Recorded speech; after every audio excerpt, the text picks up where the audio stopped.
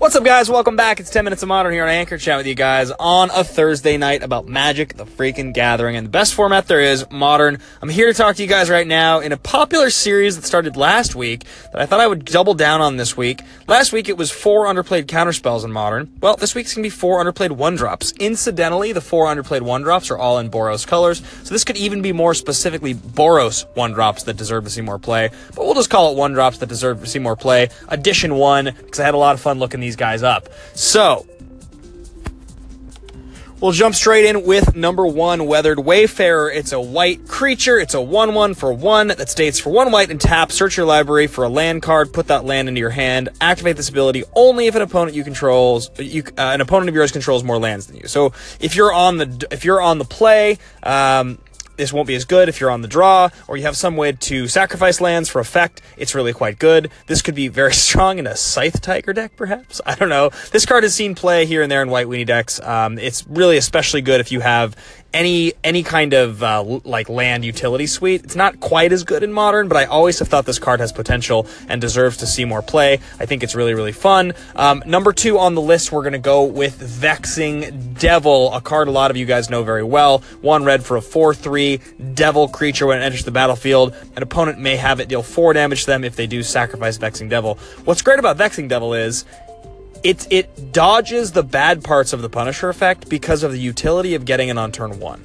So, kind of one of the big things about this whole post tonight, and what I was thinking about was the scalability of impact of a card in Modern decreases by a pretty significant margin every turn, right? So, I would say a powerful 1-drop is the best thing you can possibly do. A powerful 2-drop, not quite as good, still very good, still very important. I would say, it scales down slightly, probably 30% or 20% less important than a 1-drop if the 1-drop's really impactful. Then I would say when you get to a 3-drop, it drops off like 50%, and a 4-drop drops off like another 50 to 100%. 1s and 2s are clearly very important, but obviously the scalability of the power of a 1-drop is going to be worse than a 2. So if you can find a really good 1-drop, it's very relevant. What makes Vexing Devil great is it's really good on turn 1. It's also very, very good to recur. So later in the game with cards like Claim to Fame, or just any kind of recursion effect, Postmortem Lunge I've talked about a lot before, this card is just generally pretty powerful. You get a lot of value out of just, the one mana. So I think there's a lot of space to explore there. I've talked a lot about that on here, so you guys know how much I love Vexing Devil, my particular affection for that card. Third, we've got Toolcraft Exemplar, standard standout. 1 white for a 1/1. If you control another artifact, it gets +2/+1 during combat. If you have Metalcraft, it gets +2/+1 and First Strike.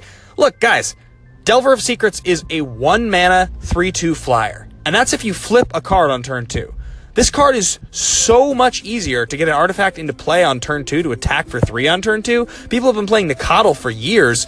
I mean, this card just seems good. It's also, there's so many good artifacts to play in Modern. There's artifact-based strategies that exist already. I don't think you slot this into Affinity, but definitely a card that should be played with more in Modern. I feel like there's a lot of space to explore with this card. Probably a card I'll start brewing with a little bit more often. Last but not least, I've got Bloodhall Ooze. This was my favorite one to come up with. 1 red for a 1/1 Ooze. If you control a black permanent, put a +1/+1 counter on it during your upkeep. Same with the green permanent. So if you have a black and a green creature and you play it on turn 2, then on turn 3, this thing becomes a 3/3. A little slow, right? Well, maybe not quite as much as you think. If you were to play this in a deck that, say, played a whole bunch of Grim Flayers, maybe a whole bunch of Winding Constrictors, which seems totally bonkers good with this card, and then even like maybe some number of others, I don't know, Lotleth Trolls or Woodlurker Mimics or something, and then you even played cards that give you any kind of a bonus for having multicolor permanents, maybe lands that help you fix your multicolor permanents. I don't know, I'm just kind of rambling here, but I definitely think that this card is a lot better than it gets credit for. Bloodhall Ooze just seems like it's